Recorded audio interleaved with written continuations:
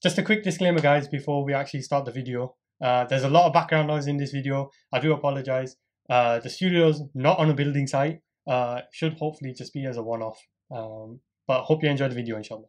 Assalamu alaikum, my dear respected brothers and sisters. Welcome to another episode of the Arc of Thoughts podcast. Today's episode, we're talking dress code, we're talking hairstyles, and we're talking fashion, and how all of this impacts us as Muslims in the West. Now, there's some really important questions that we want to get into, and we feel that sometimes a larger emphasis is placed on hairstyles and on fashion than maybe needs to be. Okay, so what we want to talk about is there some particular type of clothing that we need to be wearing? What are the principles of the clothing that we need to wear? Does our clothes have such a huge impact that it affects whether or not we pray? And another question that we want to get into is, provided that the clothing or the style fits the traditions and the principles of Islam, then do we need to wear a specific item of clothing? Does it need to be according to a particular culture? Or is Islam diverse and allows us to dip between cultures provided the initial principles are met? Right, so let's get into it. But before we do, please hit the like button down below. Subscribe to the channel, and that will help us a lot in trying to get the content out there and to share our thoughts, especially if you're enjoying it as well. But before we do today, Kasim, I've got a coffee with me. Today's been a long day at work, man, and I feel like today's going to be an interesting topic, and I'm gonna have to be finely tuned and well aware and wide awake. So let's get started. Okay, so initially what we want to talk about, like we said, we mentioned the 3 different sections. Let's start with dress code first. Okay, tell me, what are your thoughts to begin with, and then I'll dip in and out, and we can continue the conversation. Right, in terms of dress code, I don't want to maybe play devil's advocate here, but is Islam, or do we reckon Islam is very restrictive in how a person can dress? Do you reckon there's only one way of dressing? Or do you reckon, alhamdulillah, Islam, that this vast religion has given us such principles that allows every sort of person from every sort of culture, race, sort of continent, because Islam has spread throughout the 4 corners of the world, allows the person to live wherever he is in different sort of climates and dress in a certain manner which fits the principles of Islam? Yeah, I think this is a really important question, and there's obviously a wider question behind this as well, Kasim. The wider question is the impact of culture and religion and whether they mix or not as well. So I think what I want to do is I want to start there, begin the conversation from there, and then we can move forward into actual dress sense. That's fine. So I think my 2 pennies worth in terms of culture and religion is they are perfectly fine to mix. You know, a lot of people, they have this connotation, they have this understanding that Islam says no to culture. No, it doesn't. Okay, the Islamic art is dependent upon culture. I see so many people across the world, let's say in one particular type of art, in calligraphy. Okay, there's Kufic styles that are based from people in Iraq. There are styles from as far east as China, okay, and the influence that they have had on calligraphy as well. There's even people who are doing more Western style calligraphy as well. So this is just one example, and I think the point here is culture can intertwine with religion, provided the culture and the principles of the culture that you're implementing does not clash with the principles of Islam. Okay, and what I'm trying to say here is this applies in the same way in clothing as well. And to give an example, when I was in university, one of the things that is beautiful about university is you see so many people from so many different backgrounds. You see African brothers and sisters. You see brothers and sisters that have come from Europe. You see brothers and sisters that have come from the Middle East. You see brothers and sisters that have come from the subcontinent. And you see brothers and sisters that have come from the Far East.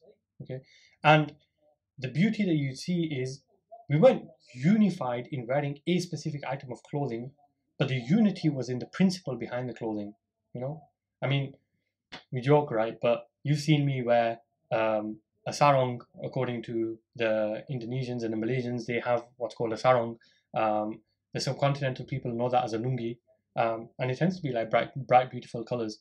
You know, one of the beautiful things about Jummah in university that I really used to enjoy was seeing the people coming from their own cultures and taking that culture to heart and being happy to show that culture and wear the clothing that's associated with their culture. Honestly, it was beautiful, man. I used to really enjoy seeing that. And I think that's what the sort of route that we're going down and that we want to talk on. So yeah, sorry, carry on. So you're alluding to the fact that alhamdulillah, because Islam is so diverse, every person from every sort of way of life can actually practice Islam in its own way, just as long as they follow the principles. Okay, so alhamdulillah, that's something that I agree with as well. Alhamdulillah, Islam has given us principles. It's not given us one sort of way where we follow. Even, we don't want to get into this discussion, but even fiqh, yeah, there are principles which are there, but there are different ways of even, for example, just performing your salah. There's no one way of saying this is the only correct way, because it's not. There are so many different correct ways of performing your salah, just for example. Okay, so the discussion we have today is that as us guys living in the West, how should we dress according to the principles that Islam has given to us? One of the things is to briefly outline the principles that Islam has given to us. So, for example, we are told to dress modestly. We are told to wear loose clothing, and we are also told to dress in a manner which doesn't reveal our body. Okay. Now, the question that I want to ask you now is there only one type of clothing which fits this criteria, or is there many different types of clothing which fits this criteria? I'll take that as a rhetorical question. I'll let you continue. But yeah, there's multiple types of clothing that would fit the bill. Okay.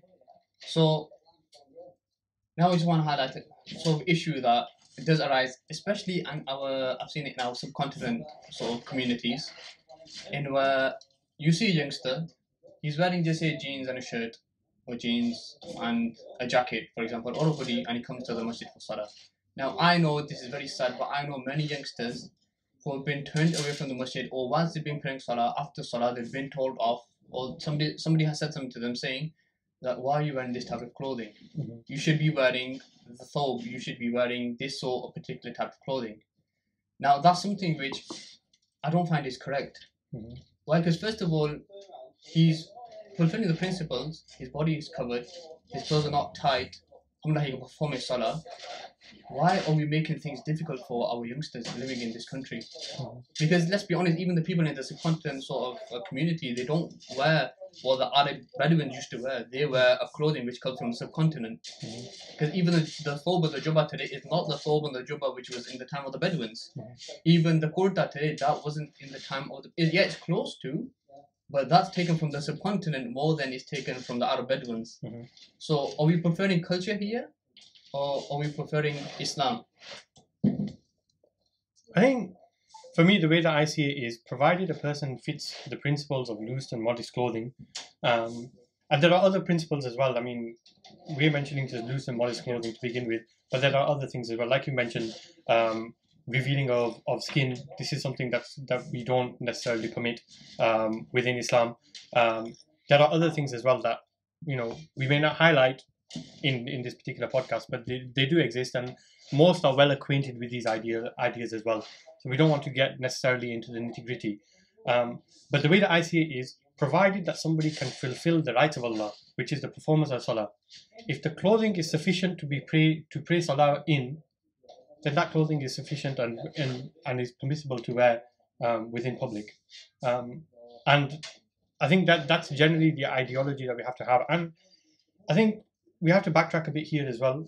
I think we have to caveat it here, saying there's a difference between what is the best form of clothing to wear, or what is the most ideal form of clothing to wear, compared to what is permissible to wear. And I think, especially in this day and age, living in the West, living in the 21st century, although we want to be the best that we can be, it's not always possible, or it's not always easy, shall we say, for our youngsters to implement that. And we need to understand that. If we are pushing to have the best form, or the most ideal form, and by that we drive people away from the masjid, we drive people away from the Book of Allah, we drive people away from Islam, then I think that's very problematic, because you're chasing the ideal when they're doing something which is permissible. Okay, Okay, so let me just stop you here. Why do you reckon we have that notion in our communities? Why do you reckon what I've seen it sometimes a youngster comes into the mosque and he's not wearing a topi, for example, he's not wearing a hat, okay? And after Salah somebody would tell him, oh, you should be wearing a topi, you can't pray namaz. No, like just leave him, let him go. He's praying Salah, in the 21st century, a youngster come to the masjid praying Salah. What more do you want? Those other things that you're seeing, the idea, this is the cherry on the top. He's coming to leave him. It will come with time. I think this is the thing that sometimes we have become impatient in the way that we advise. Impatient and unwise. There's a time and a place to have conversations with people, and the thing is, we aren't biding the time. We aren't waiting for the moment. We want to be very blunt, and I think, like I said, the problem is that if somebody is making this choice to talk about the clothing or the way one dresses with somebody, you need to understand your relationship with that person first, and you need to understand, are you the right person to tackle this, and is it the right opportunity to do so, and are you going to cause more harm than good? Okay, if there's a possibility, and a very high possibility, that you are going to cause more harm than good, then maybe it might not be appropriate. And sometimes I think we have to take that step back at that point. So yeah, and I think there are other points to consider as well. And sometimes I'm not saying that we don't consider these points, and people who advise in this manner don't consider these points, but we do need to remember, in the age that we're living in, that Muslims in this country, in the West generally, have been attacked. Okay, both physically, emotionally, psychologically, within the public, within workspaces, sometimes even within their own homes as well. And some people do feel fear, of dressing in a manner as a Muslim. Some people feel fear to show other people or show the public that they are Muslim, and we have to be aware of the journey that people are going along. Me and you, we have beards, okay, and publicly people know that we are Muslim. We don't shy away from that, but not everybody is. Well, now I'd argue against, and I'd say beards come to fashion, so it doesn't really represent that I'm a Muslim, because even a non-Muslim has a beard. So how many differentiate? Okay, fair point. Okay. Yeah. Okay, so that definitely is one aspect in terms of the beard, but in terms of clothing, once you wear a thobe or once you wear a salwar kameez, then it's very evident, or a high probability, that you are a Muslim. And like I said, I think this is something that we need to be wary of and we need to be careful of, both in terms of our young brothers and our young sisters as well, because we also want to talk about the hijab and the niqab as well. But I don't want to get into the polemics about which is wajib and which is not wajib. That's up to you as an individual to consult your own scholars. We aren't qualified to do that. But what we can talk about is that there are many young girls out there who are worried about how society will perceive them, or not necessarily just perceive them, like what someone might do to them. Yeah, and I've heard so many stories. People come tell me what's happened to their wives or people that they know in public just because they were wearing a scarf or they were wearing a bob.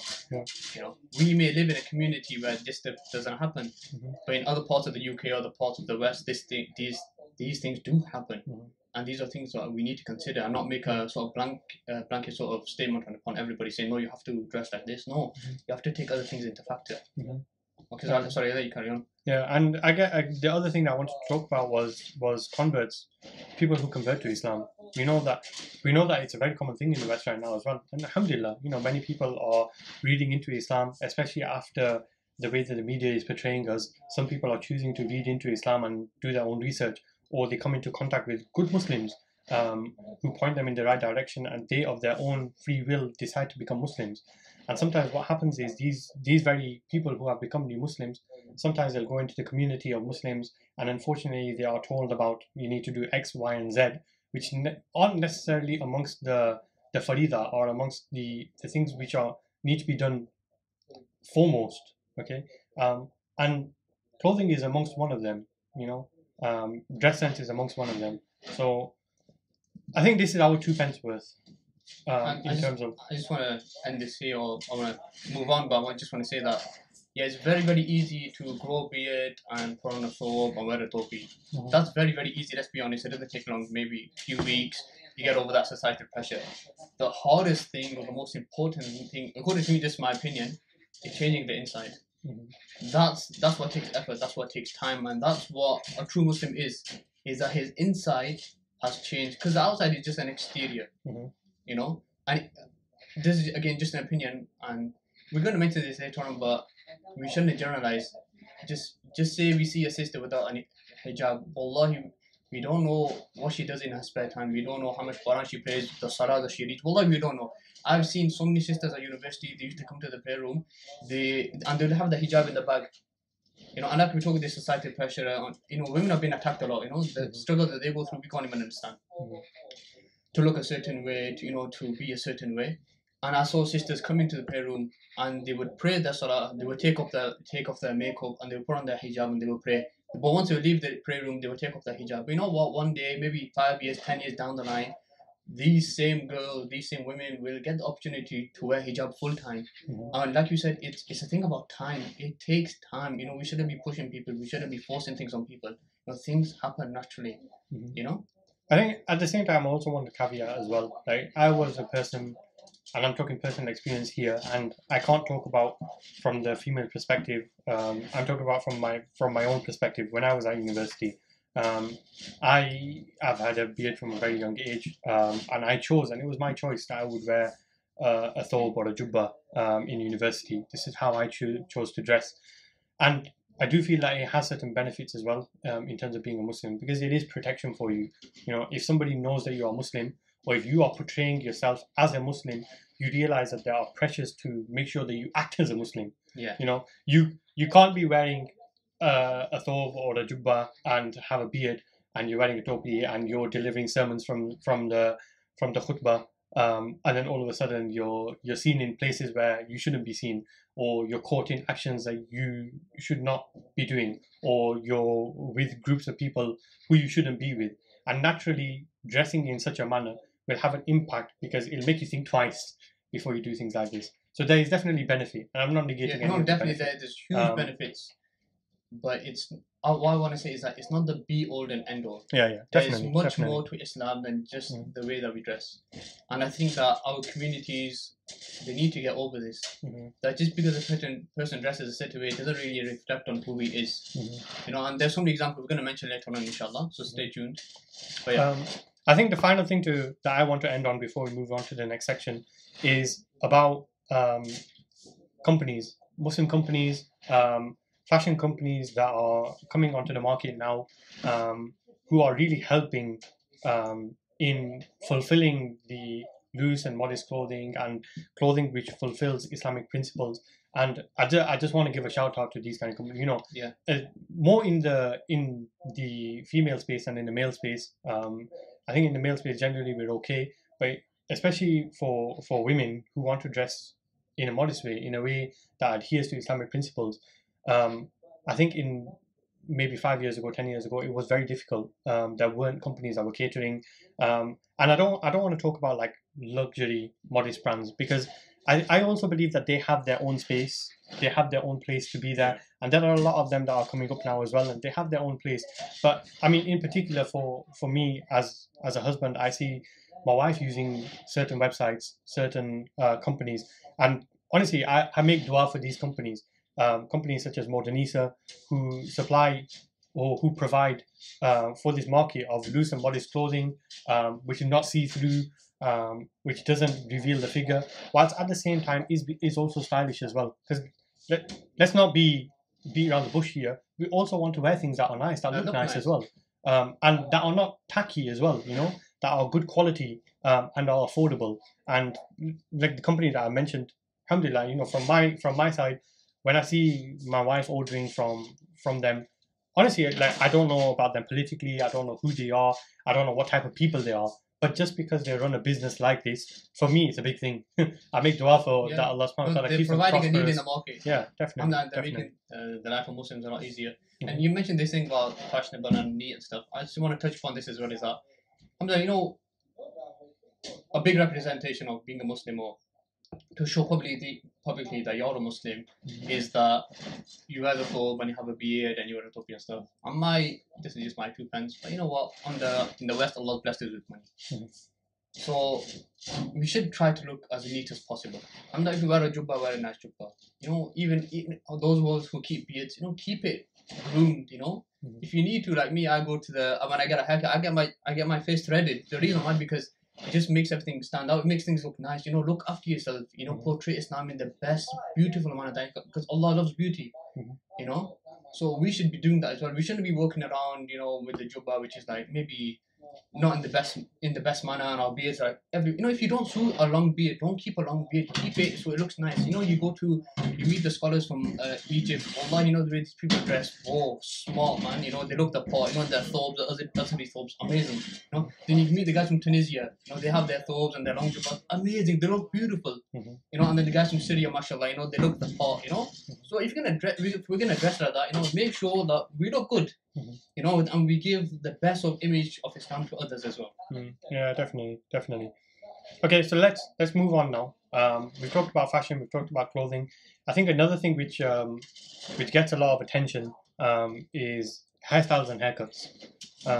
Now again, I want to go back to the same thing that I mentioned before about what's the best or the most ideal form of haircut, and it is the one that we are generally told about, that the most ideal form of haircut is to have level hair over the head.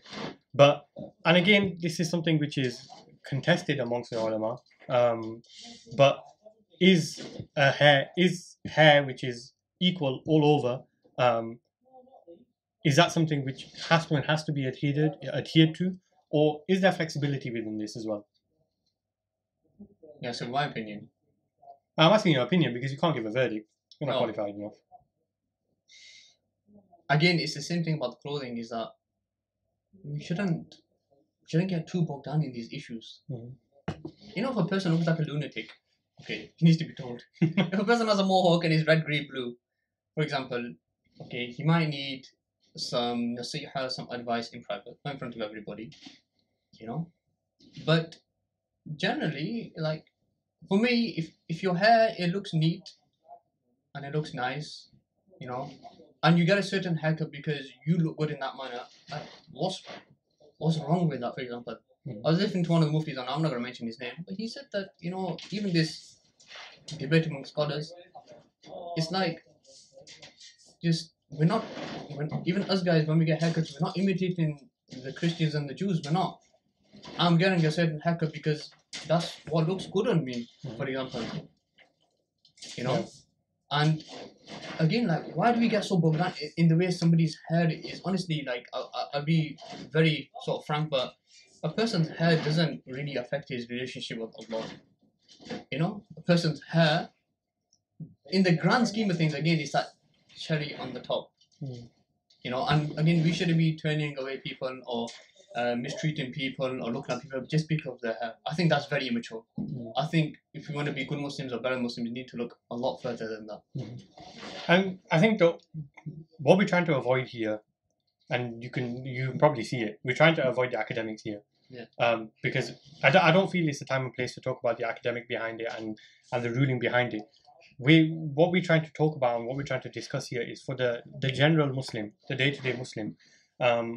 And what we're trying to discuss here is the shunning of the day-to-day Muslim from Muslim society, which results in that person going away from being a Muslim or attaching himself with a masjid. Yeah. And it's a difficult conversation to have, you see, and that's why I think you can probably notice as well with the way that we're talking. Okay, it's not an easy conversation to have, but like I said, I think academically there is scope for a person to have unequal hair, and if there is scope for unequal hair to exist to a certain extent, you know, there's like Kasim's mentioned, there are certain haircuts which are completely shunned. And the general rule that I tend to follow, and as me personally, is I won't cut my hair to an extent where skin is visible. Okay, because I don't think that's appropriate. Okay, and that's my own two pence worth. Okay, that a person cuts their hair to the extent that skin is not visible. If it's equal or unequal, I'm not going to get a ruler out and start measuring your hair. And I think this is the point that we're trying to make here. That as long as it looks neat, as long as It looks presentable. it looks presentable. And I think the way that I tend to judge it is that in a professional environment, would you fit in? Okay, we're not talking about an Islamic environment now. We're talking about a professional environment. If you were to attend a meeting of senior people from maybe a company that you work in, or senior delegates, would you look out of place? Okay, and if you look out of place, then generally you know that your haircut's problematic, because I think even we live in the West. Even those people in the West, they have certain unwritten rules that they probably adhere to. Yeah. Okay, and I think sometimes what's happened is I can talk from the people of the subcontinent because that's where we're from. Okay, and some people do take the absolute biscuit. Okay, with some of the hairstyles. We're recording this and Eid's not taking place as yet. But I just know that if I go out on Eid day and I see the state of the hair of some people, there's gonna be some funky and wacky designs. But that's not what we're trying to get into. That's not. I mean, there's one end of the spectrum which is like completely gone one way, Yeah.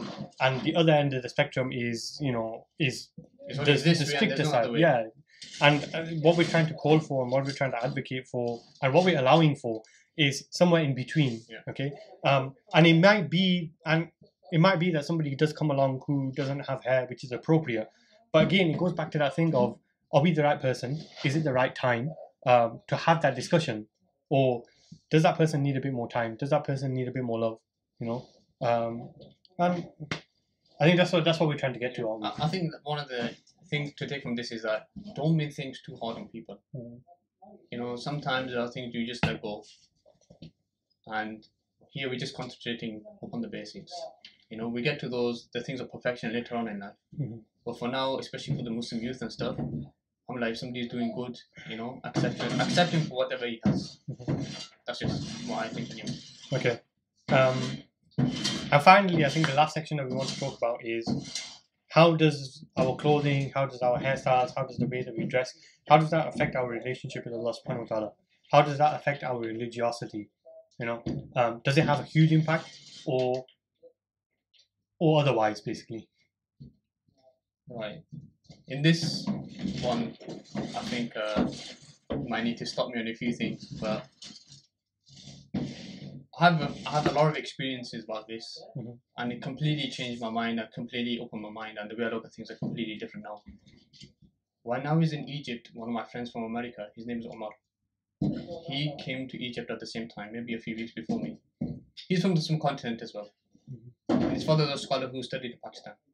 So the reason I mention it is just to put things into context, is that he went to study. So his father said to him, Omar, if you want to go study, go to Egypt. Inshallah, if you can enroll in Al-Azhar, go there, inshallah. Then he said to me, he said, Umar, I'm going to tell you one thing, and it's not going to make sense until you get there. So he said to him, what is it, Dad? So he said to him, he goes, Umar, when you go to Egypt, you're going to meet people.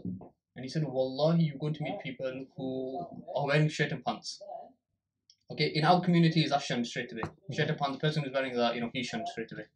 Second one, he said to Umar, they're going to have no beards. They're going to be clean shaven. They're not going to have a stubble. But then he said, Umar, these people, because I swear by Allah, their iman is on levels that me and you can never even reach. And he said to his father, what do you mean?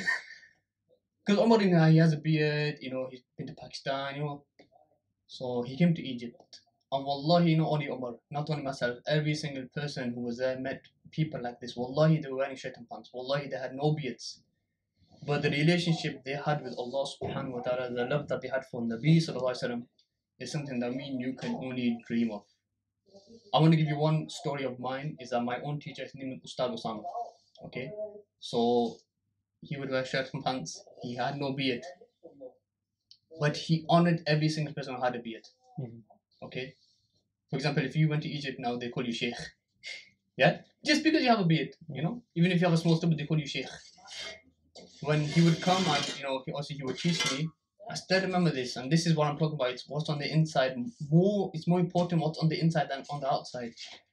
Is that when he used to write the words on the board and I used to write down in my notebook, Wallahi, I'm not lying. Wallahi, you know that spare time, maybe that 10-15 seconds, he was already like this, Allahumma salli ala Muhammad, Allahumma salli ala Muhammad, Allahumma salli ala Muhammad. He was constantly sending durood upon the Prophet, you know, and his life and his tongue were just filled with zikr of Allah. You know, I remember he used to give me examples, you know, in grammar. Wallahi, he knew the Quran like the back of his hand. Wallahi, he'd give examples from here, from there, from there.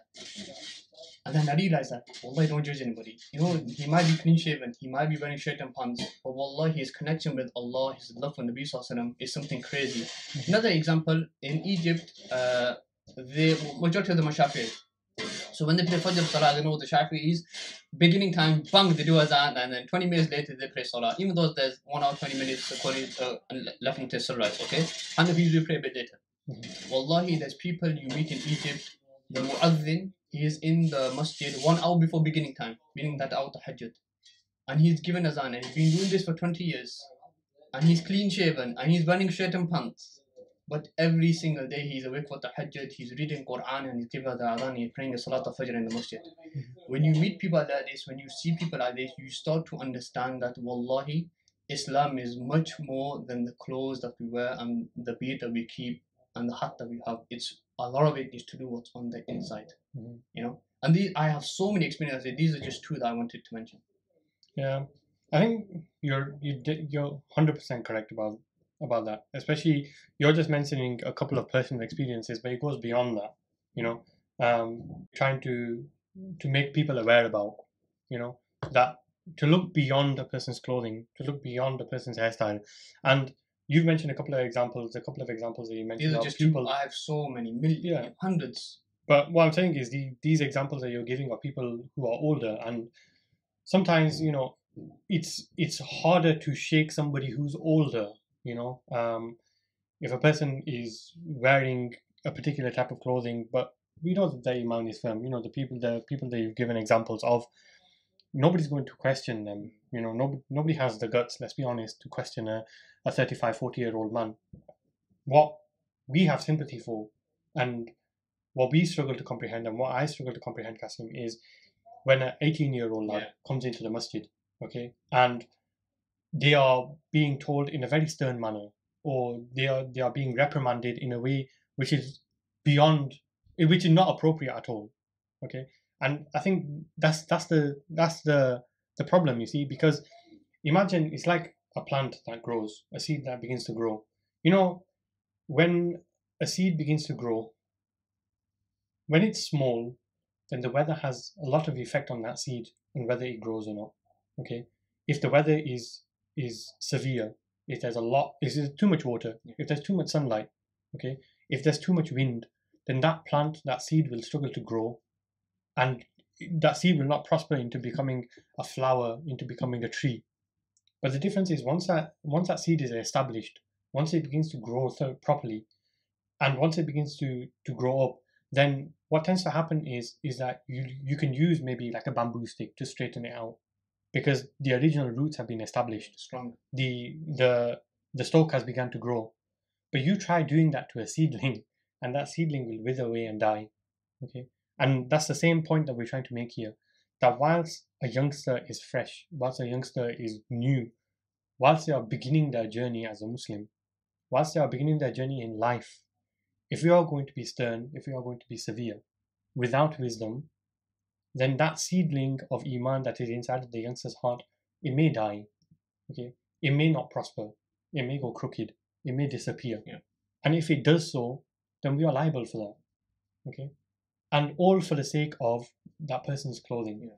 And like we said, on the other hand, you know, I think the problem here is that some people have a concern that there's a saying, you know, you give somebody your finger and they take your entire arm. Yeah. Okay, and the saying is basically trying to say that you give some allowance, but the person they take more than what the allowance is due. Okay, that's in its place. But here, what we're saying is, if you don't give the allowance in the first place, and you're making Islam to be this very restrictive thing on a person's life, then it becomes very difficult. And I think this is what we have to understand. This is what we have to try and comprehend. What we have to bring our head around, and where and the wisdom is in allowing those things which have an allowance, those things which can go sort of under the carpet, and where we can draw the line and turn around and say, right, okay, you've crossed the line now. This is a point where you need some advice. And I think this is a conversation, isn't it? I just want to mention one thing. In Arabic, they say at-ta'mim lughat al-jahil. They say generalization is the language of an ignorant person. Now, it's very ignorant on our part now to say that every single person who wears shirt and pants has no beard. His Islam, it doesn't mean anything. And then on the same hand, we also said that the person who has a beard and he has a thobe, when he wears a topi, then he's like the sort of ideal Muslim. No, there's exceptions in both. And I just want to mention something here which I was reading before. Again, Ali Taltawi, Allah reward him, genius. He said Islam was not built upon the length of your beard. Well, this is in his book. He goes, it's not built upon the length of your beard or how long your thobe is. He goes, Islam was built upon the ideology and the fikr, as we say, which Nabi Sallallahu gave to Sahaba. Okay? And he said because of their insight, because of their connection with Allah, because of their life, their practical life, which they show to others, Islam was able to flourish in the four corners of the world. He goes, they didn't have big speeches. And he goes, they didn't, concentrate so much on these things which are outward. It was all upon the inside. Because even I know people, wallahi, I know women who wear full niqab, but completely underneath the niqab, they westernized. And now I'm not making generalization, I'm saying some, not all. Okay, understand? Okay? Then on the other hand, women who don't wear hijab, but they pray 5 times salah, and they're asking Allah every day, give me the tawfiq, give me the ability to wear hijab. Then you have men who have beards and thobes, and they go doing the most worst of things. Again, I'm not generalizing, it's just some. Then you have men who, like we said, don't have beards, but their connection with Allah is something which is unbreakable. And this is something we need to understand, that more than our clothing, it's the fikr or our mindset and our ideology which is inside. Because let's be honest, I'll mention this, is that in the West, there have been mental warfare which have been opened up against the Muslims that Muslims don't know how to deal with. And I'm going to tell you right now, and it's going to be very, very harsh, that you cannot fight these mental warfares just by changing the way you dress. Wallahi, you can't. You cannot shun this sort of like Western sort of ideology which is coming into the minds of every single person just by changing your clothes. It's far deeper than that. Yeah, I think, like you said, the conversation is far deeper, and is going back to the example of the seedling, we need to establish the roots of what our principles are in our heart. And this is really important. And these things take place within our younger years. As we grow older, then it's time to establish those roots and start letting the fruits grow. But if we aren't given the ability or the time or the space to let them roots establish in our younger years, then it becomes very difficult. Okay. I think we've covered quite a few points today. And it's not been an easy conversation to have, and it never will be. And there will be people that will agree with what we have said, and naturally there will also be people who will disagree with what we said, and we completely appreciate that. But like we said, it's important to get this conversation out into the public space so that youngsters understand that there's other people who understand where they're coming from. Definitely. Because if this conversation is not had, I'm telling you right now, it's never going to be had. Okay. I think what we'll end with, what I would really appreciate is if you have had an experience where you've been shunned for maybe the way that you've dressed, or the way that your hair has been, or something else it may be, please leave a comment down below.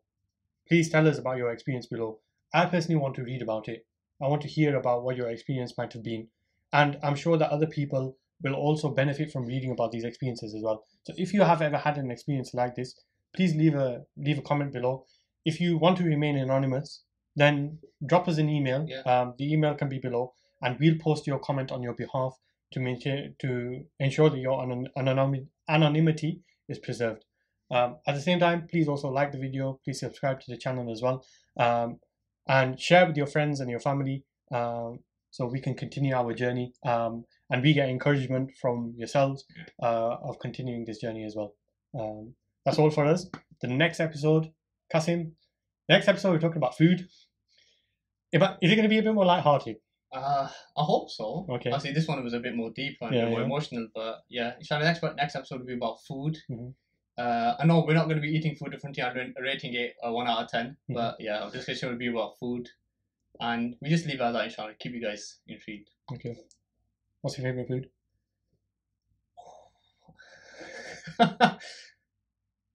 Out of chicken. Out of the meat, out of everything. Okay. Alhamdulillah. Okay. Jazakallah khair for listening. See you in the next one, inshallah. Assalamu alaikum.